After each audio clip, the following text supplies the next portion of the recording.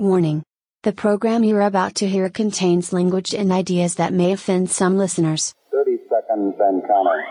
New and unusual dramatic program. Astronauts report it feels good. T-minus 25 seconds. A journey into the realm of the strange and terrifying. 20 seconds and counting. God wants to fill our hearts with dreams and visions. T-minus 15 seconds. Guidance is internal. It isn't right. 12, 11, A little 10, fun, a little swapping 9, of talk and goodwill. Ignition sequence start. Adventures in time 5, and space. 4, 3, 2, 1, 0. All engine running. Existential Happy Hour begins now. If you can make peace with the unlikely fact that squid the size of school buses patrol the dark oceans at a depth that would crush you to paste, then I have faith you can also make peace with the unlikely fact that you are worthy of all the happiness you have imagined. Welcome to the Crypto Naturalist.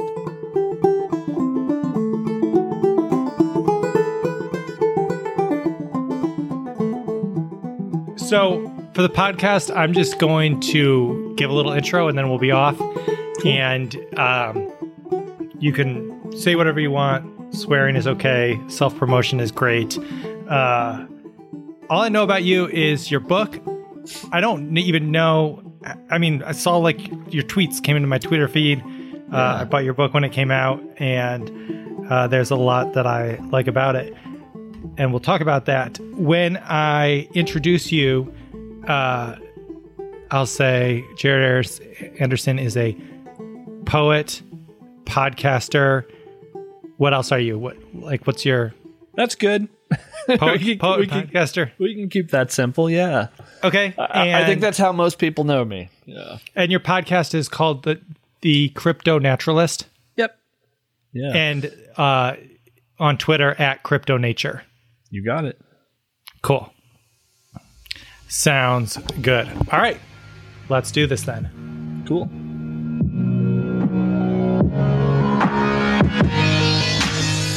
Welcome to Existential Happy Hour. My name is Micah J. Murray. Today I'm talking with Jared Anderson.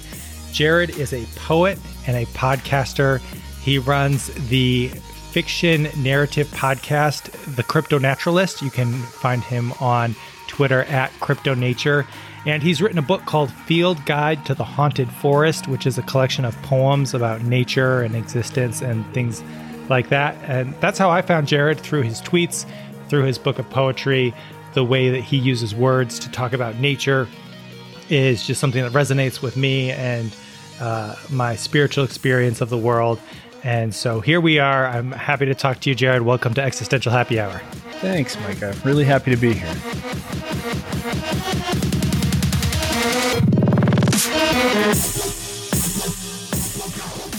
So where did you come from? Yeah. You can start with the Big Bang if you want, back up as far as you like. My memory doesn't quite reach that far. So I think most people who find me online tend to find me through poetry and social media. I write a lot about, nature and appreciation of nature, existence, death, coming to terms with who we are, making our own meaning. My background, let's see how to phrase it. So let's start just with home life, since I know you talk a lot about spirituality. So I was raised by a couple atheists and agnostics. So that was really my upbringing. We were all sort of big fans of nature and the natural world. And I've always been a book nerd, just have always loved writing and poetry. I was working. I was probably 20 when I decided to go back to college as kind of a non-traditional student, just because I started taking classes at OSU at a branch campus just because I enjoyed talking about books. That sucked me in. I finished a degree in English literature and went on to do a master's in literature. Coming from an atheist household, I was sort of fascinated by the Renaissance English, especially religious themes. I did a lot of classes on the Bible as literature. I wrote my master's thesis on John Milton's Paradise Lost. So, but it was different to me. There were a lot of people in my program that had a religious background. And to me, it was like, well, I'm discovering this stuff in my 20s, and I think it's interesting. So I've resonated with sort of the ideas of a number of religions. I got real deep into comparative religion classes in college. I accidentally graduated with twice the credits I needed because Oh no. I wasn't there for any particular practical purpose. I was just, interested in classes. So all that gets kind of stewed together in the kind of poetry and fiction I write. I left a job at a university a few years ago, left to help care for a loved one who was dealing with dementia. And I thought, okay, well, I'm just going to do a project just for me and try to distill just the things I like to do, which is a combination of fiction on speculative fantasy stuff. And I like to write about poetry and existentialism, and all of that kind of got winded together into the Cryptonaturalist, which is both a fictional podcast, but the podcast and the poetry, they all kind of blend together. And that podcast became more popular than I was expecting. So that's always a nice thing. Yeah. So, it's kind of a strange truism of art. It's like if you do the thing you really want to do, that's what ends up resonating with people because, I've written some novels that didn't sell and some other stuff, and it wasn't until I kind of left aside any agenda of reaching people and started doing exactly what I wanted to that it started to find an audience. So, man, I love that. That's kind of the short version. It's so interesting to me that you come by your atheism or by heritage, because myself and many of the folks that I've talked to on the show, many of my listeners and friends would identify somewhere in the spectrum of atheist, agnostic.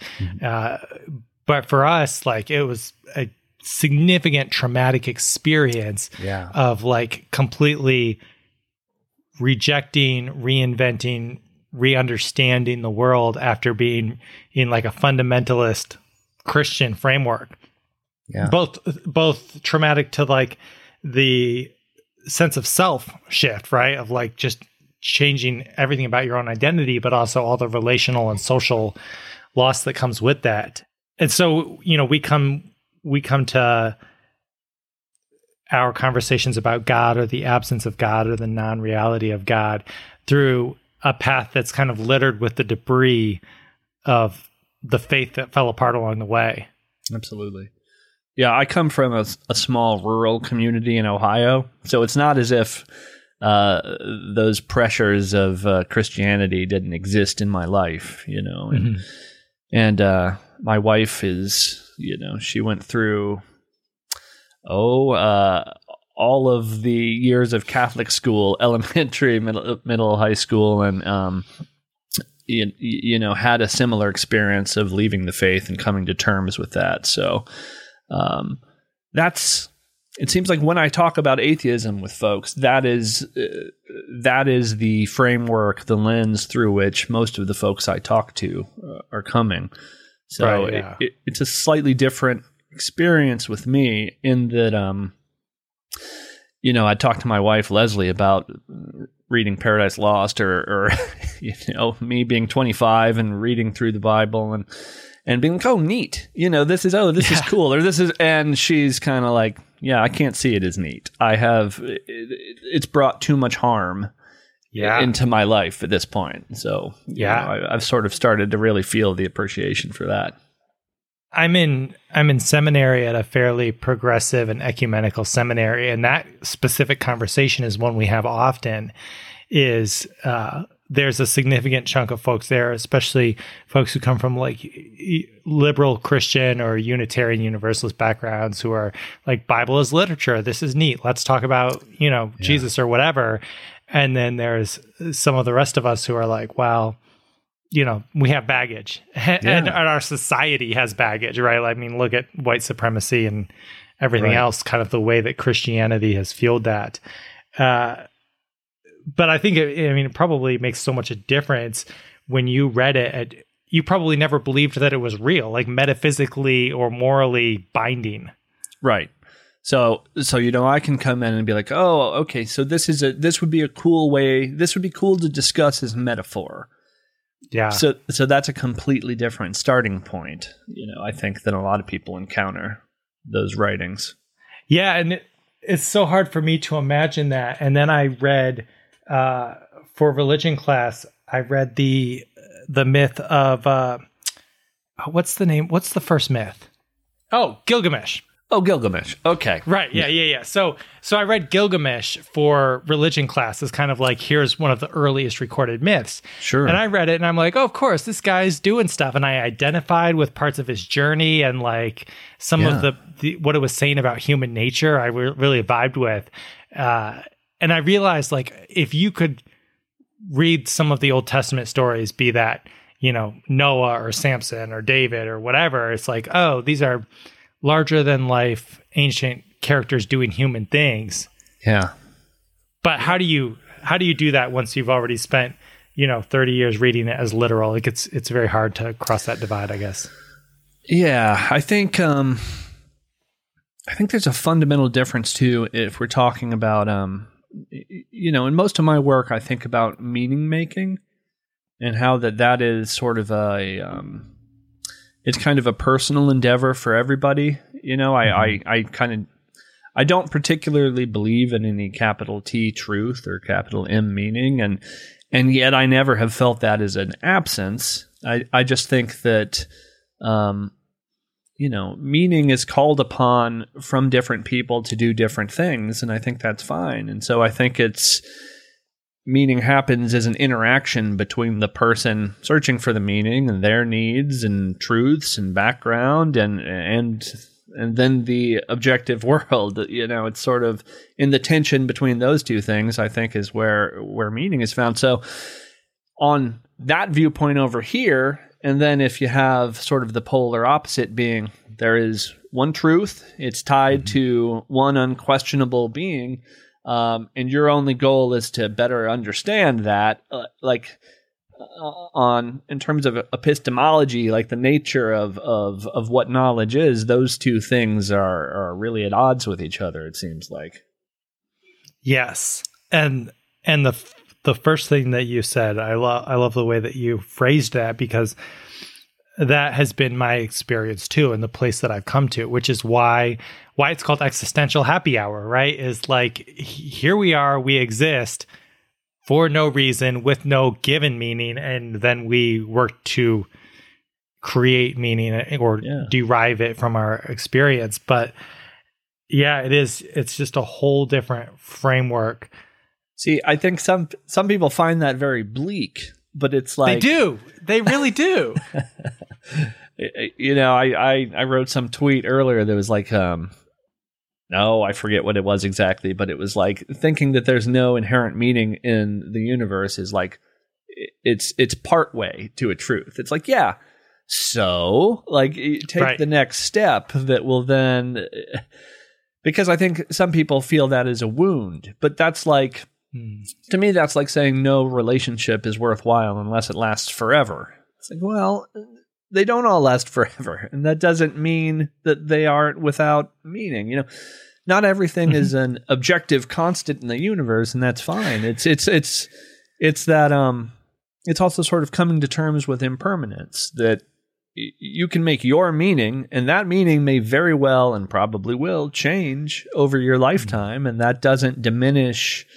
That doesn't diminish what that meaning is, or the project of making meaning, or the project of figuring out, much like identity, right? Your identity is going to be a moving target throughout your life. And the fact that it is fluid doesn't mean it's not worth thinking about or building or reassessing, But there's a lot of this in our culture, and I think in some theologies, there's a lot of this, forever talk. Well, I think that's a human desire. I think our awareness of our own mortality, like that we are animals who know we're going to die. Yeah. I think that we wish there was, like, for sure, if there was a good God with a plan who gave objective meaning and promised an afterlife, like, that would be lovely. You know, the amount of cognitive dissonance it requires to maintain belief in that, and then the ensuing problem of evil. If God's so smart and good, why is the world so fucked, right? Sure. Why is suffering a fundamental feature of nature? It raises more questions than it answers. But I think the desire for permanence and for solidity is something that exists within us, and yet the universe grants us no resolution to that desire. Yeah. Yeah. I'm often thinking of sort of the human animal and our biological brains. And it has surprised me lately that from my poetry and my tweets, occasionally people will come to me to talk about dealing with the death of a loved one, which was a bit of a shock to me and felt like kind of a serious responsibility. But I write a lot of poetry about it, and a lot about that a lot of nature is whole and perfect, but isn't measured in breaths, and I think humans get caught up in this. The human way of knowing is the way of knowing. And so there must be an afterlife in which I can continue my human way of knowing. And it's like, all right, well, our human way of knowing is kind of a function of a brain trying to take care of a very specific kind of biological body. We're looking for patterns so we can find food. Yeah, we want that permanent, but it's because, we're trying to establish security in an unsecure world. And, in that, one thing that we seem to know is that, we leave our human bodies behind. It's like people need to make friends with the idea that there are kinds of existence that are still worthy kinds of existence. This it's alive or it's not. It has human knowledge or it has no consciousness. No, it's not awake. It is always something that is sort of, not puzzled me, but lately I'm preoccupied with it as people struggle with their own mortality and the mortality of loved ones. It's, so many people are willing to sit and talk about their love for nature and for mountains and for rivers. And it's like, okay, well, are you terrified about the time before you were born? Are you terrified about the time when you're going to be part of that instead of part of this one kind of knowing and thinking? And I think it takes some work to get to a point where you can kind of come to terms with it. But I have, from a personal standpoint, I think since I was little, I kind of heard descriptions of like your traditional Christian heaven and thought, well, like that sounds terrible. So like, right. So it's just a forever sameness, a pleasant forever sameness. Like there's nothing in my life or observable world that would tell me that that's a good thing. Like the idea of forever in any kind of sameness has always struck me as a kind of non-existence. I don't know. That carrot never drew me as a way of thinking, Yeah. Well, there's the stick too, They have the carrot and the stick, and together they're pretty effective. Yes. Yeah. But yeah, I think that what you're saying, one of the biggest questions that folks ask me about, like when moving from Christianity to non-theistic belief or religious naturalism, atheism, whatever, sure, is that like question of how do you deal with death? And for a lot of folks, it's like, it's the fear of hell, but it's also what do I do if I don't have the comfort of the afterlife with my loved ones? Yeah. And I think you're absolutely right that it does require some work to come to terms with it. But I certainly have. And, of course I want to stay alive. I'm an organism. It's what we do. Sure. Yeah. But I take comfort, in going out in nature and being amongst the trees. And there's all these oak trees in the forest around us in Minnesota. And where there's oak trees rotting on the ground. So I have the canopy above me and then the rotten trunks on the ground. And I look at the rotten trunks on the ground and I think of them as these like old men who are deceased. And I picture myself lying down amongst them and also rotting into the ground as just another old oak tree. And it brings me peace. It brings me comfort. Yeah. It's like I will take my place. And of course, the idea of closing my eyes and never opening them to see my wife or my kids again, or of like seeing the ocean for the last time and not knowing like, oh, we can go back next summer. Like experience is a gift. And when it's the idea of it being gone is sad, but also like there's a peace that comes from surrendering to nature and our place in it as animals. Yeah. It's interesting too. I've always wondered about sort of traditional afterlives. It's 10-year-old me is gone. Like I sort of remember 10-year-old me, but there's no sense in which 10-year-old me exists. And the same for 20-year-old me. I'm 40 now, and so it's like I think of these afterlife, and it's like, all right, well, afterlife for who? I'm such a fluid creature that is changing so much and so constantly, and even our cells are replaced. I say we bury a body when someone dies, but most of the cells that have worn their name are already back in nature. We're sort of buried in the soil of our lifetimes, and it's almost an illusion that we are ever in a state of continuing permanence. That's Buddha's great insight, right? Is that the self is actually no self, and that we're just a continuing process, and we think like I am a person, but that itself is an illusion. And I think the comfort in that can come from a couple things. One being, all right, look, I'm always in changing. I'm always in flux. I'll be in flux now that I am conscious. Whatever essence of me there is, if it sets ideas in motion in the world, the physical matter, matter can't be created or destroyed. Energy can't be created or destroyed. It echoes forever. And then if you think of your personality, what you bring to the world is a collection of skills or ideas, and those skills and ideas will still exist in the world. I mean, I used to think that when I was, before we had our first child, I would occasionally get hit with this idea of like, I don't know, do I want to have children? Like, what about legacy? What about continuing in the world? And then I would always say to myself, it's like, what feature of you doesn't exist somewhere else in the world? And, and then coming to terms with the fact that it all ends at some point, the universe, the sun, the earth. What seems to be a constant in the universe in general seems to be systems, repetition, the arising of order, the diminishing of order.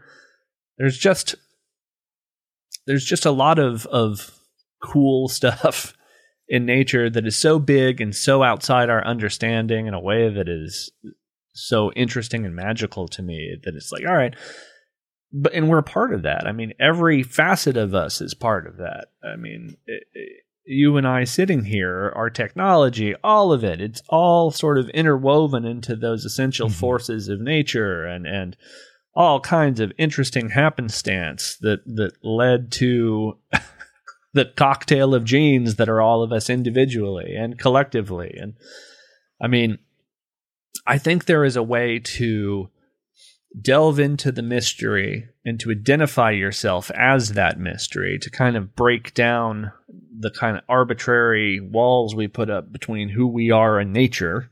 It seems like people have a lot easier time loving nature than loving themselves through the same lens. And if you can start to do that, if you can start to see yourself as part of the seasons and part of those oak trees on the ground and the one standing up, I think it really starts to soften that idea that you may not be having regular, human conversations 1,000 years from now. It's just, yeah, I absolutely agree, and I think that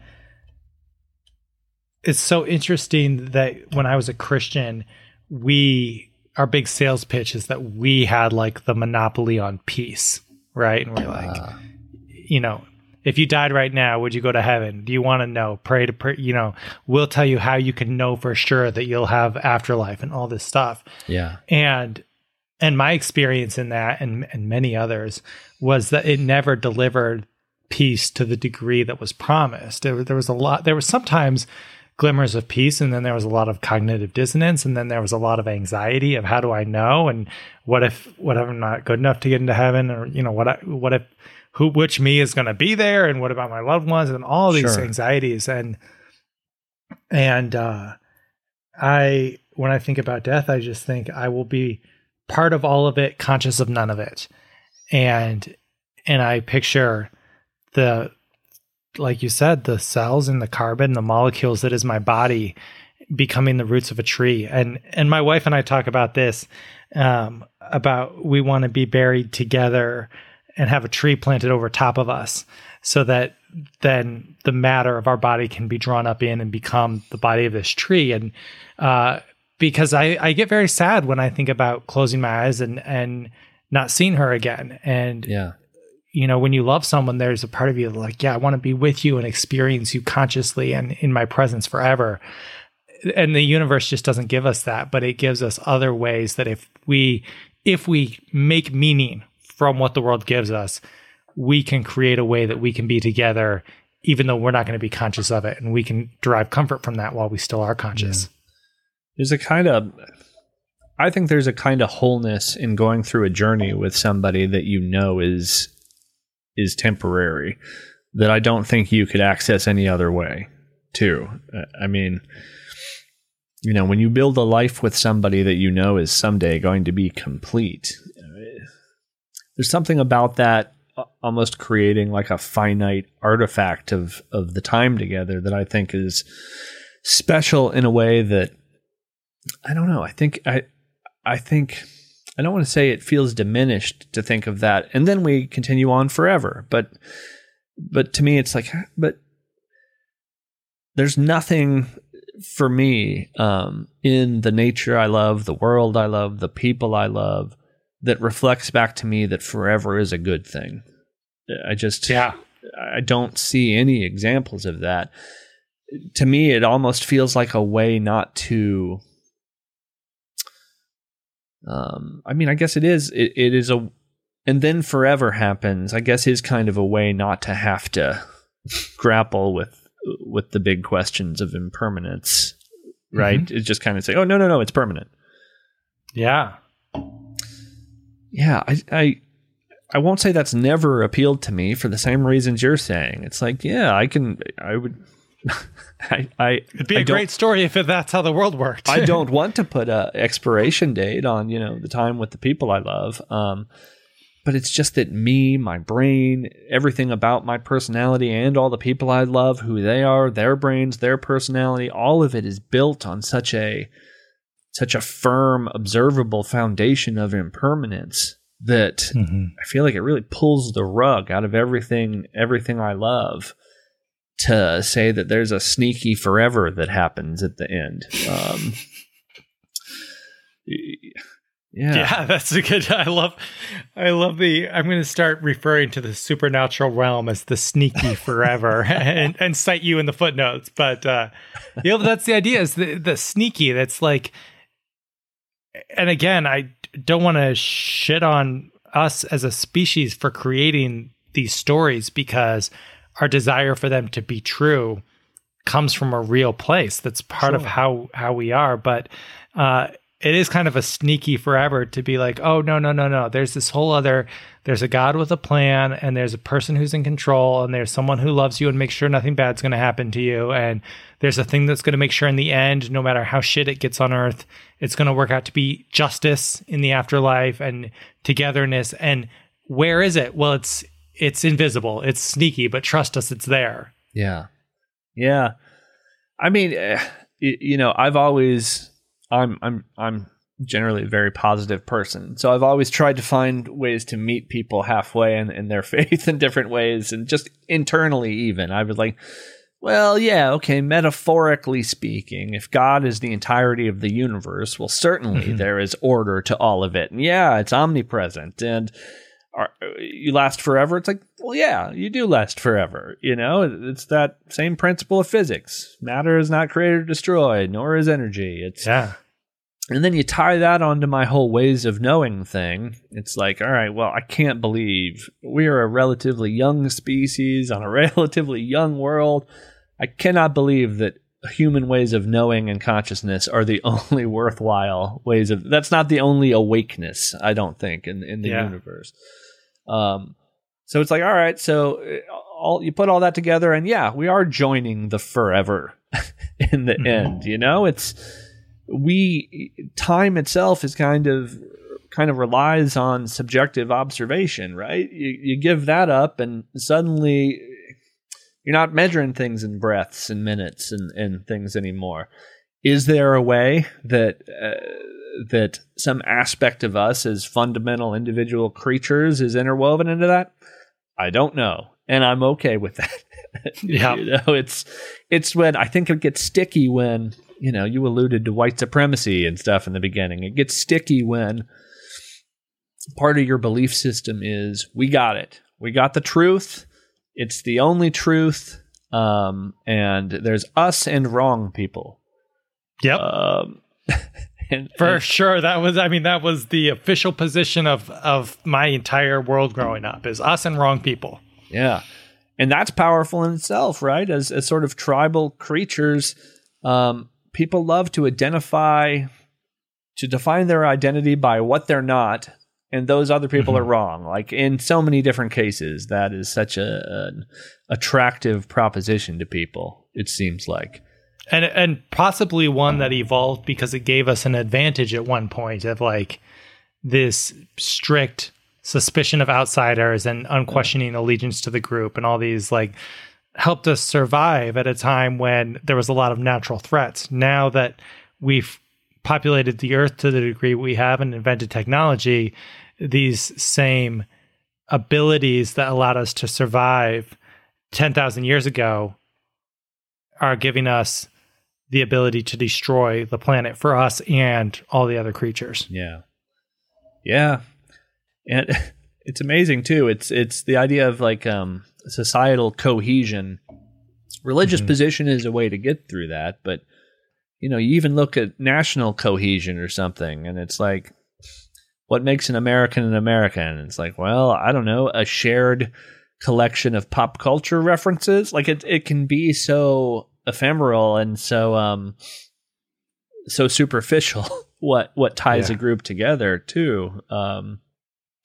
And I know, you know, I grew up with some very religious Presbyterian cousins, and you know, they would try to talk to me about why this Presbyterian church was different from that one, and it was an interpretation of this passage, and you know, it at the time, and a little bit continues to boggle my mind that you have big collections of thinking grown-ups in these buildings dividing themselves in these ways. And yet, you know, as a non-religious person, kind of since birth, it would then confound me that it's like, okay, well, if you really believe this stuff, why aren't you doing more? Like, if you literally believe these things, why are some of you rich? Or why are some, you know, it's like, which is it? Are these things literally true? You know, I see you saying that you're a one-issue voter with abortion, and yet, you know, I see you driving a sports car and not giving away your excess to people who need it. And I mean, I suppose the secret is that we have kind of infinite capacity to live with cognitive dissonance, right? That's as creatures we do, and then as systems, at least I can speak to evangelical Christianity, Protestant Christianity in large. You know, there's exceptions, but those religious systems foster cognitive dissonance, and they encourage cognitive errors and things like, don't trust your own self because your self is wicked. God's spirit is trustworthy, and the only way you can understand the truth is through God's spirit, which transcends your own reason. And so it's like our natural human capacity for cognitive dissonance is then nurtured and fed and increased through the mindset of these religious systems. So by the time you become an adult in this, it's really hard to break out of. And honestly, I'm surprised that so many of us are. Delighted, but surprised, because I know from experience how much resistance you have to break through to let all that stuff go and say, no, I'm going to live in the world as it is. Do you think there's some sort of classic abuser psychology in it? The idea that like telling people that they're so broken, nobody else will have them in one way or another, like that you're fundamentally wicked stuff. Yeah. Oh, absolutely. I mean, the distrust of your own intuition and the distrust of your experience. Like I said, I can't speak for all of Christianities, but certainly within large swaths of Protestantism, and especially evangelical fundamentalism, like one of the core beliefs is do not trust your mind, do not trust your body, do not trust your experience, trust this book as interpreted by your religious community. And so anytime you feel like this isn't working, you are unable to conceive that perhaps the problem is with the system or the book or the community. It's like, no, the problem must be with me. And all of the shame and the self-loathing is turned inward. Mm. And instead of being able to direct your anger towards the broken systems that are creating this world that you're trapped in, you're like, no, it must be my fault. Try harder, do more, So when it was so shocking to me, when I started getting into therapy about 6 or 7 years ago, started understanding boundaries and codependence and agency and external versus internal locus of control and all of this stuff. And realizing that when you look at a list of like, here's the conditions that cause people to develop codependency, it's like a description of my religious community growing up. It's like, don't let them experiment with things. Don't let them have their own thoughts. It's across all these. Cut them off from other people. Oh yeah, yeah. The suspicion of outsiders. The atheists must want to be atheists so that they can be gay and kill babies.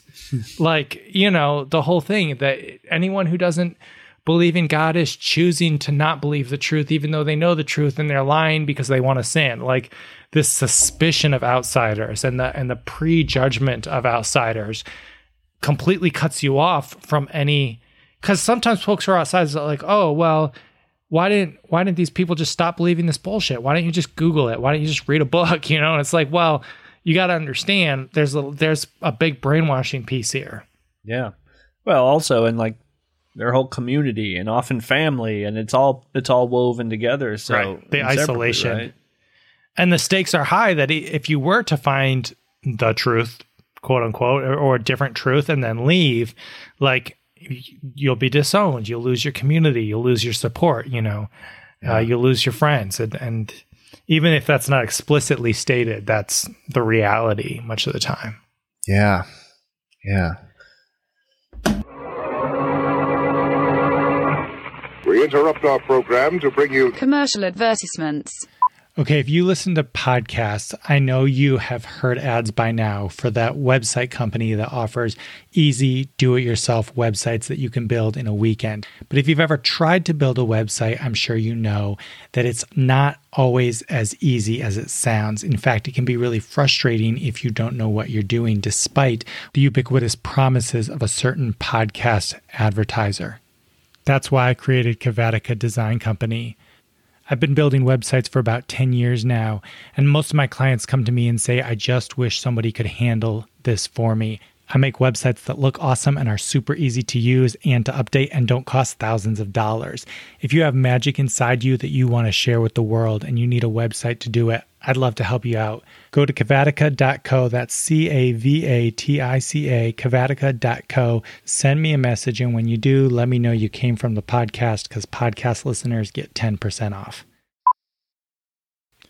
This is the part of the podcast where I ask for money. If you love the show, please consider becoming a supporter by donating $5 a month. In addition to my eternal gratitude, supporters get ad-free versions of every episode, so you never have to hear this again. Just go to existentialhappyhour.com/support. Thanks. We return you now to your regularly scheduled program. You said something earlier that I wanted to go back to, because it's something I'm super curious about, and I spend a lot of time pondering this. And that is ways of knowing in the universe. You mentioned how humans are a young species on a young planet, and yet we tend to assume that our way of knowing is the only way of knowing in the universe.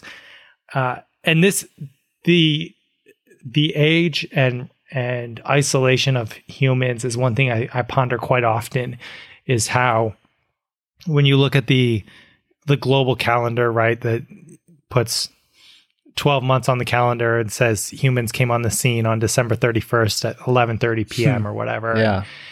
And then, 100 million times 100 million galaxies. And here we are with our one little dot. And I've started reading, I read this book called The Ends of the Worlds about all the different extinction events that have happened on this planet. And it's like, we think, oh, Earth is this beautiful green and blue thing. It's like, no, for most of the existence of even this planet, it's just been fucking rocks and chaos and dinosaurs dying. Yeah. And dinosaurs dying horrible deaths, right? And it's like, we're like, what a special planet that it's habitable to humans. And it's like, even for the majority of this life, this planet hasn't been habitable to mammals and birds and humans, all this stuff. So I'm acutely aware of our mathematical insignificance, both in time and space. And when you talk about when I think about human consciousness, it's like, it seems like we don't know anything else that does knowing the way we do. And that seems to make us very special. And yet we are very rare. And yet, so are there other places in the universe where consciousness is happening, or in what ways? Like, how do you imagine that? What are your curiosity about that? Well, yeah. I mean, it's interesting to think about it in terms of insignificance, right? Because it's like insignificance compared to what? It's just the sheer number of solar systems, right? Right, yeah. But like sometimes it's like it's hard not to try to set aside your human lens and see things like how it really is. And sometimes I kind of, even within my own mind, have to think to myself, stop it. Like, you can't do that. Think within a human lens. Like, it's like, is the sun in the sky? No. Also, yes. It depends on why you're asking the question. And in terms of like consciousness, I sure hope so. I hope that there are other kinds of consciousness, and why do I hope that? Like, it's hard for me to imagine that we're looking at a Star Trek Federation kind of situation, right? Where everybody is like humans, but with slightly different foreheads. But with just the numbers you're talking about, do I think that life exists? I feel like it has to. And then consciousness, like we barely even understand our own consciousness, let alone the other kinds of life forms on this planet. So yeah, I feel like consciousness often gets paired with a certain kind of life, right? And it's our kind, where we don't make our own food from the sun or the earth. We kind of have to get it through a variety of grifts, one way or another, right? Yeah. Like, without plants, we would be doomed in a way that is so fundamental. Like, we don't have the technology to make food from rainwater and sunlight. We don't have the technology to make oxygen from rainwater and sunlight. The idea that this is a human planet is kind of hilarious. It's like we are here because of a bunch of animals that can stand by themselves in a field and be fine with the resources from outer space and the minerals beneath their feet. And without them, we don't breathe or eat or anything. It's that human way of knowing thing, right? It's like, but we have computers. It's like, okay, well, they're pretty cool. But we are so dependent on life forms that are millions of years older than us and are so much better at living on the planet than us and are so much more efficient at using resources. But what makes us special? Well, it's like our kind of consciousness. Yes, but our kind of consciousness has evolved because we are not trees, because we have to find clever ways to get the things we need, because it's not part of our biology. Like if this was a Dungeons and Dragons party, we would be the rogue in terms of the life forms on Earth. And so the cleverness that has adapted in us to eat certain animals, well, we eat all sorts of plants and animals. That's all we do. If not for that cleverness, that seems to me as like a real biological feature. Like cleverness is our poison fangs. It's our photosynthesis. It's our defining trait that lets us live on the planet. So when we talk about other kinds of consciousness like humans, it's like, for me, I'm almost like, okay, so probably because that niche of like clever creature that has to be clever because their bodies can't survive without cleverness. Yeah, probably. But I think a lot of people ask that in terms of like, we want to find mirrors of ourselves out in the universe. Right? Like that kind of like, all right, almost as a proof of concept, we need to find other kinds of humans out in the universe. But I say all that, and no part of me thinks we are small or insignificant, because that's that meaning-making thing, right? You always get to say, so what, or in reference to what, or in context to what. And I think some things people need to learn to be happier in their own skin is that in the context of me, in the context of my life, the so what is how it matters to me. And giving yourself permission for that to be okay takes work, because a lot of us think that permission needs to come from, a book that is important because it's 2,000 years old, as if 2,000 years is old.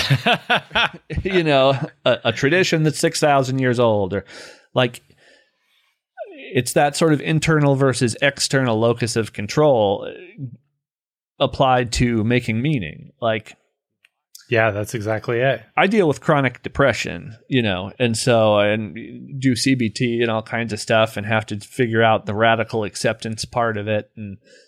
And a lot of it for me is learning to be like, okay, I get to set my own context. I get to make my own meaning. And then the hard part is taking it seriously.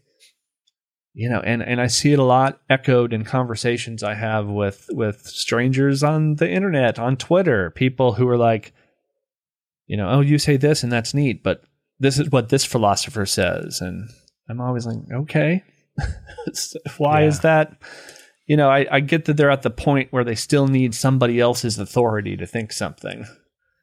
And boy, I think it would be a nicer world if we could get to the point where all of us sort of found the room within ourselves to make our own meaning and then take it seriously. Yeah.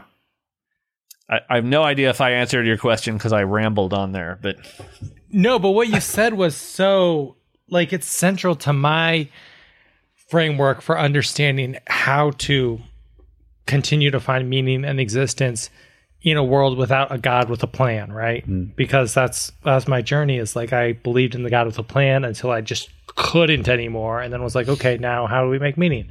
And one of the concepts that I came across in seminary last year. It was called functional ultimacy. And it's the idea that, like, even though humans are not ultimate in the sense that, like, we did not create the world, obviously, we are not God, obviously, in the sense that we are not all powerful, all knowing, blah, blah, blah. Nobody thinks that. That's so, you know, but we have functional ultimacy in the sense that we aren't really able to derive truth, big T truth, from anyone other than ourselves. Yeah. And it's an illusion within much of religion to think, oh, I'm going to not trust my own intuition and I'm going to trust this book instead. Don't you decide, let the book decide. And functional ultimacy just points us to the fact that, like, hey, even by letting a book decide, you're deciding, because you're deciding what book to trust. Yeah. And you cannot, you know, the critique from Christians towards atheists is, oh, they just want to be on the throne of their life. They just want to take authority from God. They just want to be in control. And it's like, no one else can be. Yeah. It's not because you want to. It's because this is as the world gives us. And you either do it actively or passively, but you do it either way. Yeah, I mean, if you go back to the idea that we all live in our own realities to one degree or another, and that, like, you know, reality is happening inside your brain. You know, we're only getting it through our senses and interpreted by our brains, and we are all living in our own realities. Like, you're making your own reality as part of being conscious, and if you couple that with, all right, you're making your own reality and you are kind of steering the ship of your lifetime, are you in charge of that?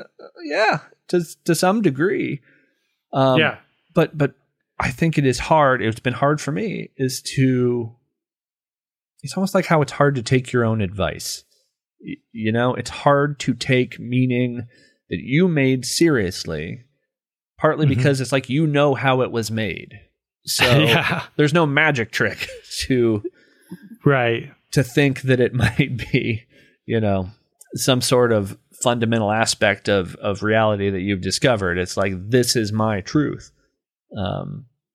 Boy, you talking about critiques of atheism. I'm remembering a teacher I had in high school who was just openly critical of atheism.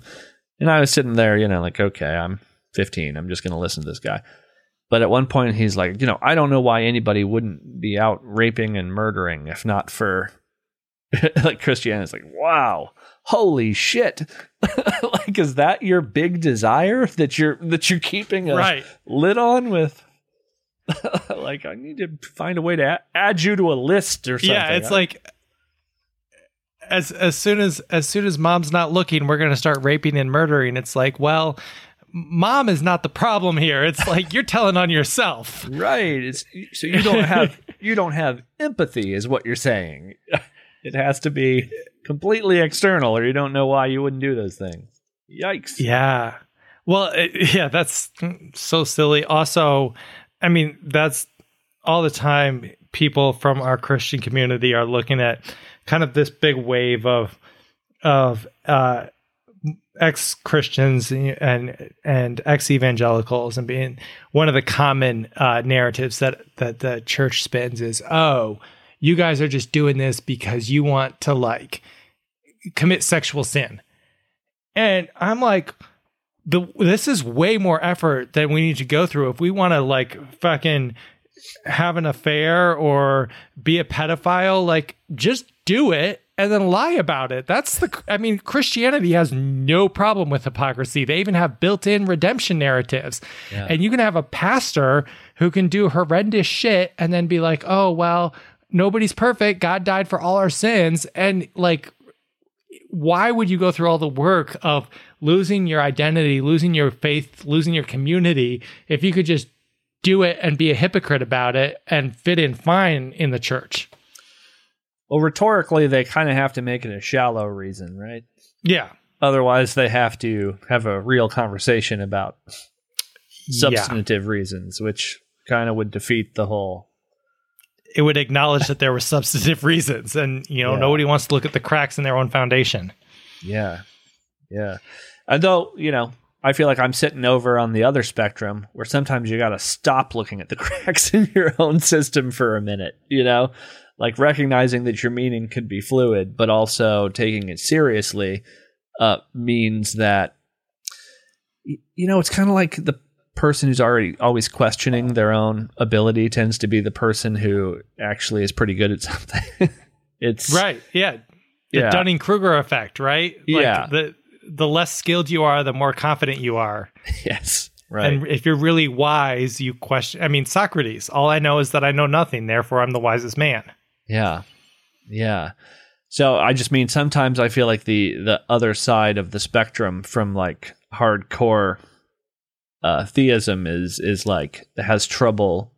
I don't know. As somebody who's been an atheist my whole life, sometimes the only times I've been like, oh man, church sounds okay, is just like meeting people to help you move.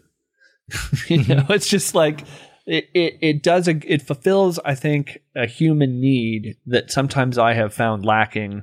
Although,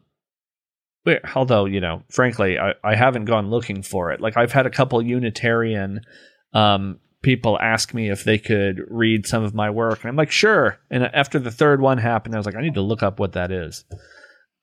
So I think this exists, but for me, did you look it up? Yeah, I was like, oh, okay, cool. But for me, it's just like, there needs to be another reason for people to meet in a building and talk about philosophy and then have coffee and bad donuts, Yeah. Well, I think one of the things that you're pointing to is the way that, I was reading this book by Loyal Rue, who's a sociologist of religion, and kind of like, how did religion evolve and how did humans become religious? Mm-hmm. And he talks about the way that like in early like hunter-gatherer civilizations, morality and metaphysics got wedded together and community identity became wrapped up in that. And so that's what you have with religion is morality and metaphysics. God made the world, therefore God gets to say, don't be gay, right? And therefore, and our community revolves around those who assent to these, to our metaphysical narrative and our morality code, our moral code, right? Mm-hmm. And so what we've seen is theism has kind of had a monopoly in many ways on community and on human connection, and has even tried to say like, oh, the church is the only thing that can meet this need. One of the things that's super interesting to me is trying to imagine, like, as clearly our society is becoming more secular and a lot of, people are coming out of the church and saying, I don't want to keep making meaning in this way. How do we create new contexts that we can both make meaning together and do ritual and have some sort of like moral alignment, even if it's not absolute, and yet also find somebody who will be there to help you move? Because you're right, like that's the casseroles when you have a baby and the helping you move, like that's the thing that the church tends to do really well. Yeah. Unfortunately, the price tag is just belief in a lot of things. Yeah, I mean, in my life, we've filled a lot of those gaps with, friends and gaming groups and stuff that we tend to refer to as found family. Yeah. I'm an uncle to a lot of kids I'm not related to, just through found family and supporting each other. And, and I love sort of the diversity and strangeness of my found family. And that's who helps me move, but we didn't meet each other through any kind of built-in societal structure that was there to help us meet each other. Yeah. Unless you count like science fiction writing conventions where I met some of these and the advantage of that for you is, I have a hunch that if you were like, I'm going to dabble in Buddhism for a while, all these people wouldn't instantly disown you. Yeah. No, honestly, in our group, I feel like the only thing you can really do to get disowned is to show a like willful lack of empathy to some sort of marginalized people. Like if there's a moral code that sort of binds us, it's just that. It's just sort of general acceptance and human empathy. You'd have to really, I don't know, do something that flew in the face of that. It would be the one thing that people, I think, would think it was immoral in a way that it would be hard to associate with that person. Yeah. Which is interesting because it's like, I don't know. Yeah. It hasn't come up, honestly, but.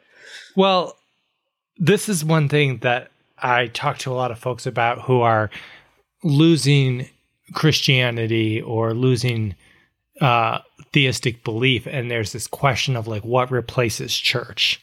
Where do I, and for so many of us, I mean, I did this, it's like you try over and over again to try to find a different church that will have a different vibe, and even it'll be very progressive or very open-minded or gay affirming or whatever, but eventually I think the answer that I came to is like, you don't replace church. Like church wasn't really all it was cracked up to be. It often is great community, but it's very contingent community.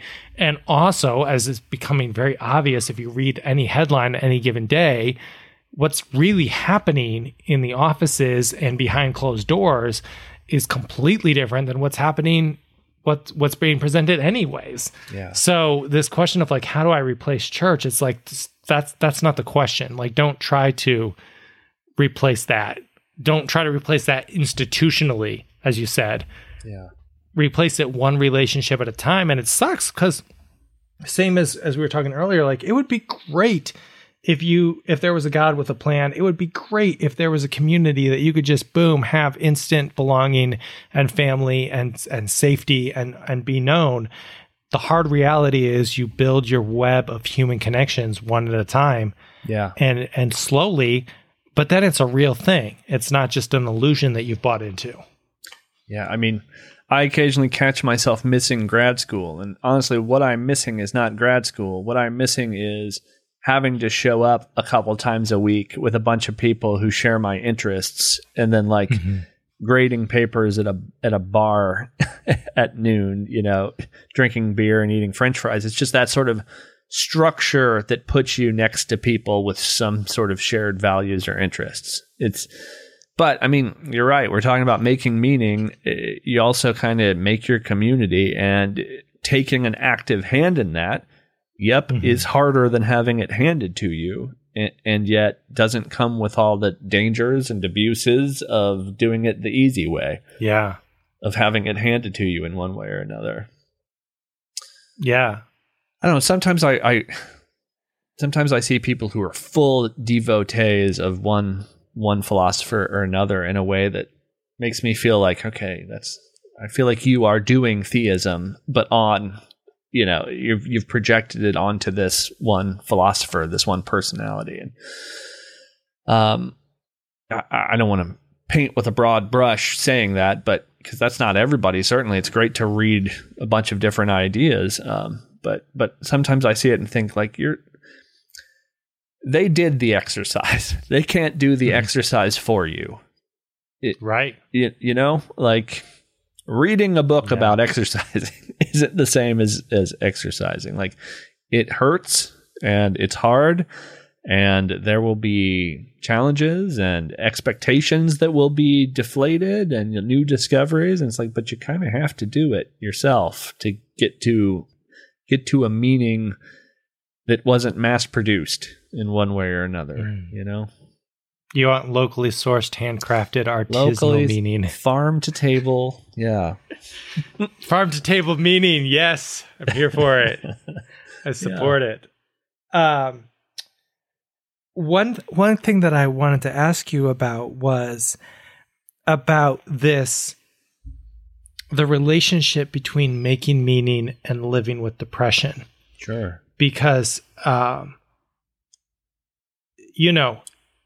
it's relatively easy to idealize the idea of deriving meaning from nature or from being an animal. And I am a big fan of Emerson and his like lovely idealization of nature. And I live in Minnesota. I live near some woods. I go walk in the woods. I look at the creek. During the summer, it's super nice. During the winter, it's fairly harsh, but still beautiful. And I know, like, I happen to be at a moment in my life right now where I have a happy relationship.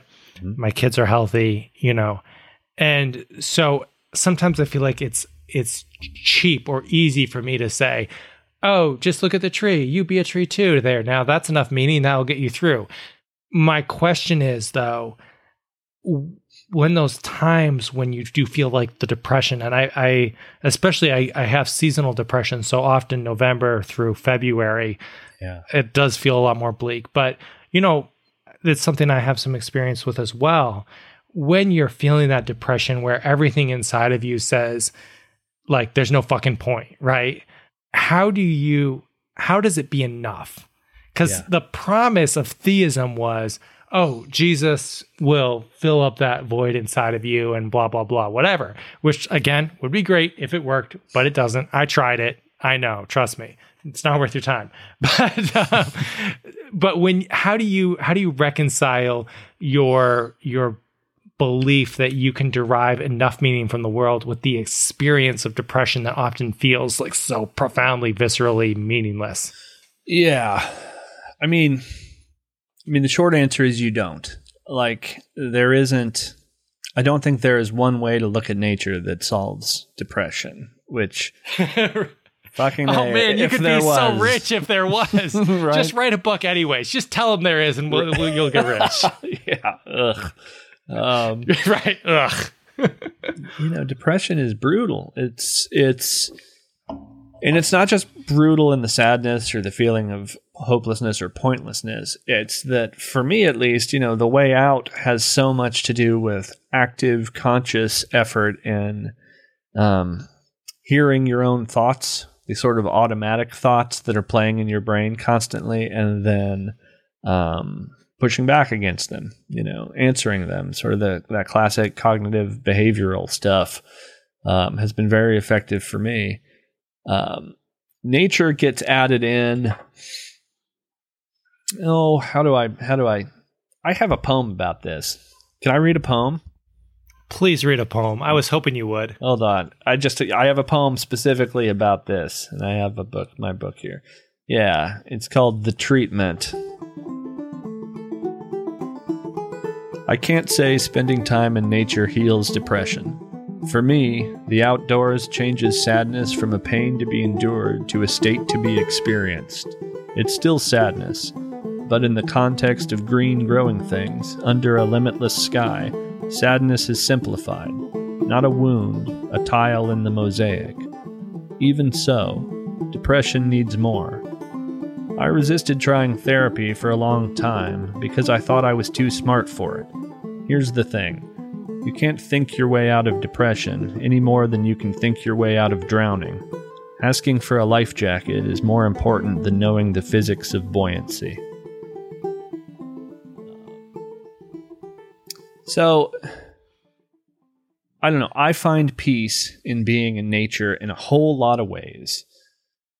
Peace in terms of looking at something older than me, I think wiser than me in a lot of ways, if you get out of that human way of knowing. Looking at natural systems at work in harmony and balance and synchronicity, sort of the clockwork, amazing clockwork functions of ecology and how it all fits together in ways we don't even understand. And then admiring that, and then extending that admiration to yourself to realize that you're not an alien from another dimension observing it. You are, as much part of the nature as the moss and the tree, and got here in the same way through the same systems. And so pondering that is helpful. And I also find just being silent in nature is helpful, to be around things that are existing and living without constant hammering thoughts. the trees, the river, the rocks, the plants, the animals. Their way of knowing isn't our way of knowing. Their way of feeling and seeing and understanding isn't our ways. And sometimes I think just being there among that different mode of life can kind of let you just breathe and empty out your mind and learn to just say, all right, yeah, depression is a disease. It hurts. Right now, I'm just going to be here in the way the trees are. Not because the trees are handing you your meaning or your reason for meaning, but just because, the trees are going to silently be there and you can sit and silently be there with them for a while. And, let that be enough is kind of an exercise that I find helpful sometimes. Yeah. Man, that's so helpful, I think, because it highlights the difference between thinking about being part of nature and just being part of nature. Thinking about going out in the trees and thinking about what trees are is subtly but very importantly different than just being with the trees or the sky or whatever, patch of grass, whatever nature is accessible to you at any given moment. Yeah, I mean, sometimes just going out and laying a hand against a tree and, I don't know if it's all in my head or what, but it's almost that I can feel the life in that wood. And then to not try to run it all through language, to not try to run it all through the filter of language and narrative. I firmly believe we understand the world and our place in it through stories. And I also think sometimes we just need to cut it out. As a writer, is that hard? Is it hard to not be trying to write a poem about every? Yes. Because I same thing. I was I'm always writing an essay in my head about whatever I'm experiencing it. Yeah. And I know there's wisdom in shut the fuck up and stop doing language, and yet it's I got to do language. Yeah. Yeah. I mean, it's hard to be quiet sometimes, but I think that's a big aspect of depression.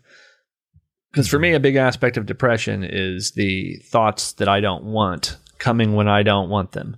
And so learning how to get radio silence inside your own brain is a skill you can get better at, I have found at least. And I don't know, going out there among life forms and landscapes I respect and being quiet with them is helpful to me, I think, in that regard. Partly because I can quiet the voices if I then switch to, I'm just going to listen as hard as I can, or I'm going to put my back against this tree and look up and watch the leaves move and just listen, or close my eyes and just listen. I have a folding camp chair that I like to hike out and just sit. And sometimes I take a camera and sometimes I don't. And I'm just all right, I'm just going to let the world happen for as long as I can. As long as I can enjoy it, and I try to pat myself on the back if I do it for 5 minutes or if I do it for an hour and a half or whatever. But, we think of ourselves sometimes as such indoor kids, and as if a box of drywall really cuts you off from what the rest of the world is. But I mean, it's just trying to take off the blinders and go be part of that, because I feel like for me, at least, a lot of depression for me ends up being linked to what humans are doing and society and the world, and going out to something older than all that and just sitting with it and being a life form in that way, rather than being a life form here on Twitter or whatever, is, I don't know, feels healing. Yeah. Then you come back and be a life form on Twitter. Yeah. Write about it. And, right. Yeah. Yeah. I found this weird little niche of theology called religious naturalism. Cool. I don't know if are you familiar with it at all? No. Religious naturalism is a form of metaphysical atheism. Because naturalism, it denies any supernatural realm, any spirit world, anything other than nature itself. Mm-hmm. And then it wagers that there is within nature enough depth to be worthy of our religious attentions.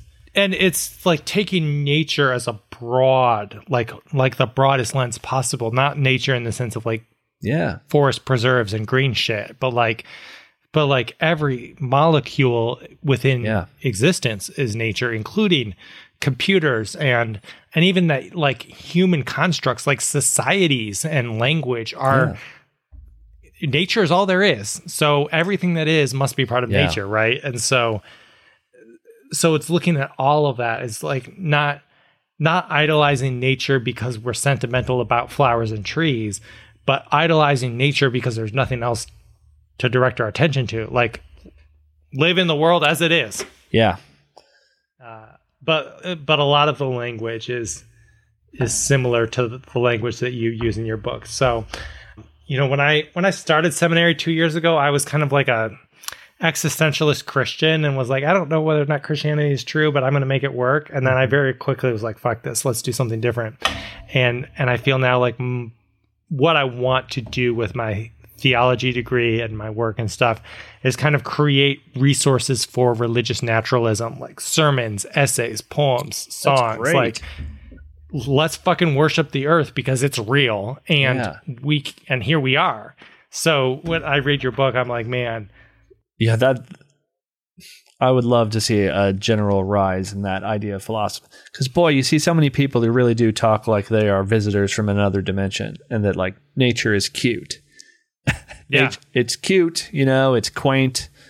We'll visit it from time to time, but it doesn't really have that much bearing on life. What a weird viewpoint I've always found. I don't know. Well, and people think that without God you can't be spiritual, but what is more spiritual than realizing that you are a creature that is part of nature emerging and then living in accordance with that? Yeah. To me, that is religion. That is spirituality, is not interacting with another dimension, but like living as deeply as possible in this one. Yeah, absolutely. Yeah. Hey, if you ever want help with that project, let me know. I'm happy to do some writing for that. Absolutely. Or maybe I already do. I don't know. Yeah. You for sure do. So you've written so much. But we will we'll make some good fucking meaning. That's right. Well, it's been so delightful to chat with you. I feel like we could talk forever, but we got to go sit in the trees too. Yeah. And I want people to check out your book, Field Guide to the Haunted Forest. Thank you. Yeah, I'm working on another one that should be along shortly. More of the similar? Yeah. Yeah, that book is kind of a reflection of my brain. That's what I have to write. Yeah, I really enjoy it. It's the way that you put language to the experience is just really delightful. And so if folks want to find you on Twitter at Crypto Nature. Yep. I'm on all the other ones too. Yeah. Drop them. So give me a list. I mean, I'm either Crypto Nature or Crypto Naturalist on all of them. I honestly don't know off the top of my head, but if you search the Crypto Naturalist, you will find me. Sounds good. And your podcast by the same name on all the podcast places. Yep. Everywhere or at cryptonaturalist.com. Love it. Well, thanks, man. Yeah. I love talking about this stuff. Oh, it's so fun. I like you said on Twitter, you said it wouldn't be hard getting you talking about meaning and existence. So nope. Anytime. I will be back anytime you like. Sounds good. We'll be here. Do you have a favorite or a timely poem that you would gift us as our closing of this conversation? Yeah. Let's see here. Hold on. I had one in mind. There it is. Okay. All right. This one's called Woodland U. It's easy to look at the contours of a forest and feel a bone-deep love for nature. It's less easy to remember that the contours of your own body represent the exact same nature. The pathways of your mind, your dreams, dark and strange as sprouts curling beneath a flat rock. Your regret, bitter as the citrus rot of old cut grass. It's the same nature that you make time to love, that you practice loving. The forest, the meadow, the sweeping arm of a galaxy. You are as natural as any postcard landscape and deserve the same love. That's it. That's Existential Happy Hour. I'm Micah J. Murray. Thanks for joining me today. There's a website, existentialhappyhour.com. Check it out. You'll find all the podcast episodes there, notes, links to guests, merch, all the cool stuff. It's on there. Also, Instagram, Twitter, Existential Happy Hour. Look it up. You can also connect with me directly on Instagram or Twitter at Micah J. Murray, micahjmurray.com. Send me a message. I'd love to hear from you. Shout out to some folks who helped me make this awesome. Art for the podcast was designed by my friend Lucas Tennell with photos from the National Aeronautics and Space Administration. The countdown you heard at the beginning was the voice of Jack King from the Apollo 11 mission, which sent humans to the surface of the moon in the summer of 1969. Music for the podcast was created by Nerd Mac Music. Thanks most of all to you for listening. Subscribe on iTunes. Give me a 5 stars. You know the drill. Tell your friends, blah, blah, whatever. See you next time. Thanks.